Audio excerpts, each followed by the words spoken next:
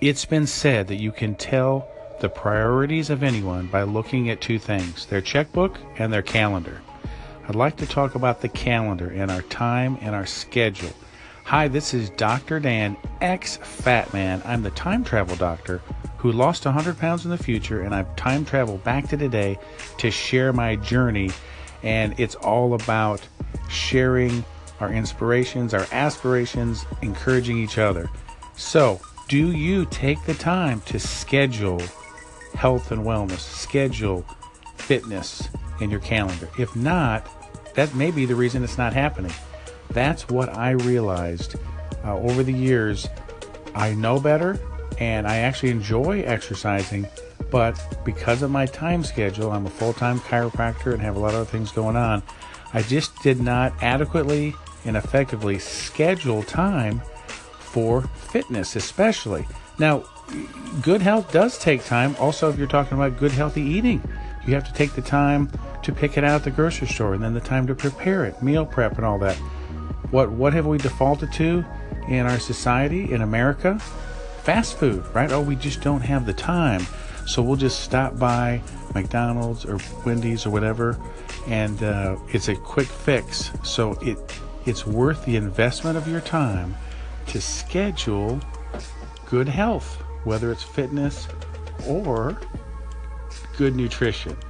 So that's my thought for the day. Let me know what you think. This podcast is being produced on Anchor, and it's an app, which means that we can have call-ins from some of the members. If you're listening to it in the podcast, then you need to join Anchor.fm and be a part of this, because we need to support each other. It's Dr. Dan, ex-Fat Man. Let me know how you schedule and make time, preserve time for your health, wellness, and fitness. And I'm going to share in the next segment how I do that. Thanks for listening. Have a great, healthy day. Let's schedule and invest in our wellness and health today. I'd like to share with you a little more about what I've learned regarding the importance of scheduling time in your calendar for health and fitness. Hi, it's Dr. Dan, ex-Fat Man, and I'm sharing principles that I found really helped me lose 100 pounds in the future. Now, in the future, I'm the ex-Fat Man. I've come back to today, and I will say that I lost 100 pounds in 2018. So these are one of the principles. What I realized is I wasn't putting it in my schedule, and by the end of the day, the time filled up with other things, and fitness especially was just the last thing on my priority list. So what I've done, I've had to rearrange my entire schedule. I used to think that I was a late night person and I was creative and effective, and then I would, sleep to the last minute to go to work as a chiropractor. So I usually didn't exercise in the morning. But I realized for me, and it could be different for everyone, we want to customize this to you, your tendencies, your habits, your personality. I realized I need to exercise in the morning. It's the best thing to do to keep me consistent. It helps my mood. It just starts the day off fantastic. There's something psychological when I get up, and even if I only exercise for 20 or 30 minutes, I see that I've already got those steps in my Fitbit. The whole day just feels great, and I'm much more apt to exercise throughout the day, maybe at lunch, go for a short walk, and then exercise after work. So it starts in the morning. Now, to do that, I've had to rearrange my entire schedule because I used to stay up later. Because if I cut myself short on sleep, that's going to be not good. So what I've had to do is just shift it to where I go to bed earlier, get up earlier, and you want to probably do that gradually, just little by little, but you can kind of step it back, and then start consistently getting up no matter what. So here's a tip. I commit to doing something every morning.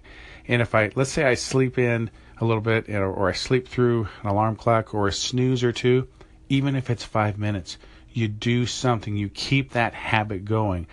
Inspired by the story about Jerry Seinfeld, comedian, who attributes a lot of his success to the fact that he decided years and years ago, and this was well before he had the hit show in the 90s, the Seinfeld show, that he would write some comedy every day. And he had a big calendar, and he would put an X on it. And even if it wasn't the best material, at least he wrote one joke a day.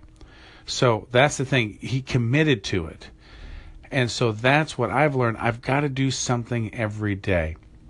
Put it in my calendar. So the very first thing was looking at my personal schedule and making sure that I plan for it, and I rearranged my whole schedule. Now, shifting my whole sleep schedule was like moving a glacier. Oh my gosh, there's so many things. But that's what I found worked. That was an important key that unlocked so many other health habits, and that consistency, the self-care, the focus, the commitment, scheduling it. I put it on my schedule. The other thing is then scheduling time during the week to have extended exercise sessions where I go to the gym, where I can go for longer walks. I have an aggressive goal this year to walk 6 million steps this year. Now that's averaging 16,500 steps a day. Well, that takes a lot of time. I've had to totally rearrange my schedule, multitask on some things, including even podcasting. Often I will podcast while I'm walking with a lavalier mic. So once I had the goal, then I started making it a priority for fitness. Then other things fell into place. So remember, whatever you say yes to, you say no to something else. So if you say yes to other things besides health and fitness, time to exercise, time for food preparation, time for the things that, time for sleep even, then you're going to miss out. But you have to put those things first and let other things come behind it. I hope this is helpful for you. I know it has been a secret to my 100-pound weight loss in 2018. Remember, I'm the time traveler coming back from the future to today. That's why in the future, I'm Dr. Dan, ex-fat man. I did it. I know you can do it. Let's do it together here. And I'm right behind you. Let's do it. It's a journey. We can do it together.